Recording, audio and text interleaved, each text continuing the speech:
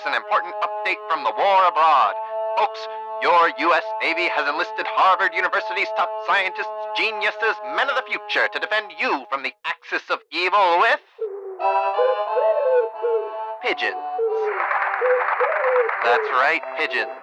Here at Project Orcon, short for Organic Control, the one and only B.F. Skinner has been hard at work training the next first line, our best bird line against evil, to guide missiles into Nazi warships by tapping with their beaks, of all things, a simple glass screen. The training is a form of what's called operant conditioning, in which Skinner rewards these sky-high heroes with seed for a job well done.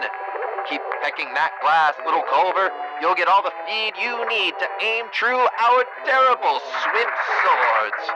We're launching glorious wrath on valiant, vengeful wings to tear down the devils who dare raise their hands against this great nation.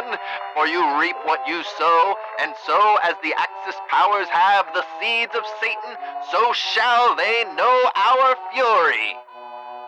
But folks, our shining archangels need your help, and we need theirs.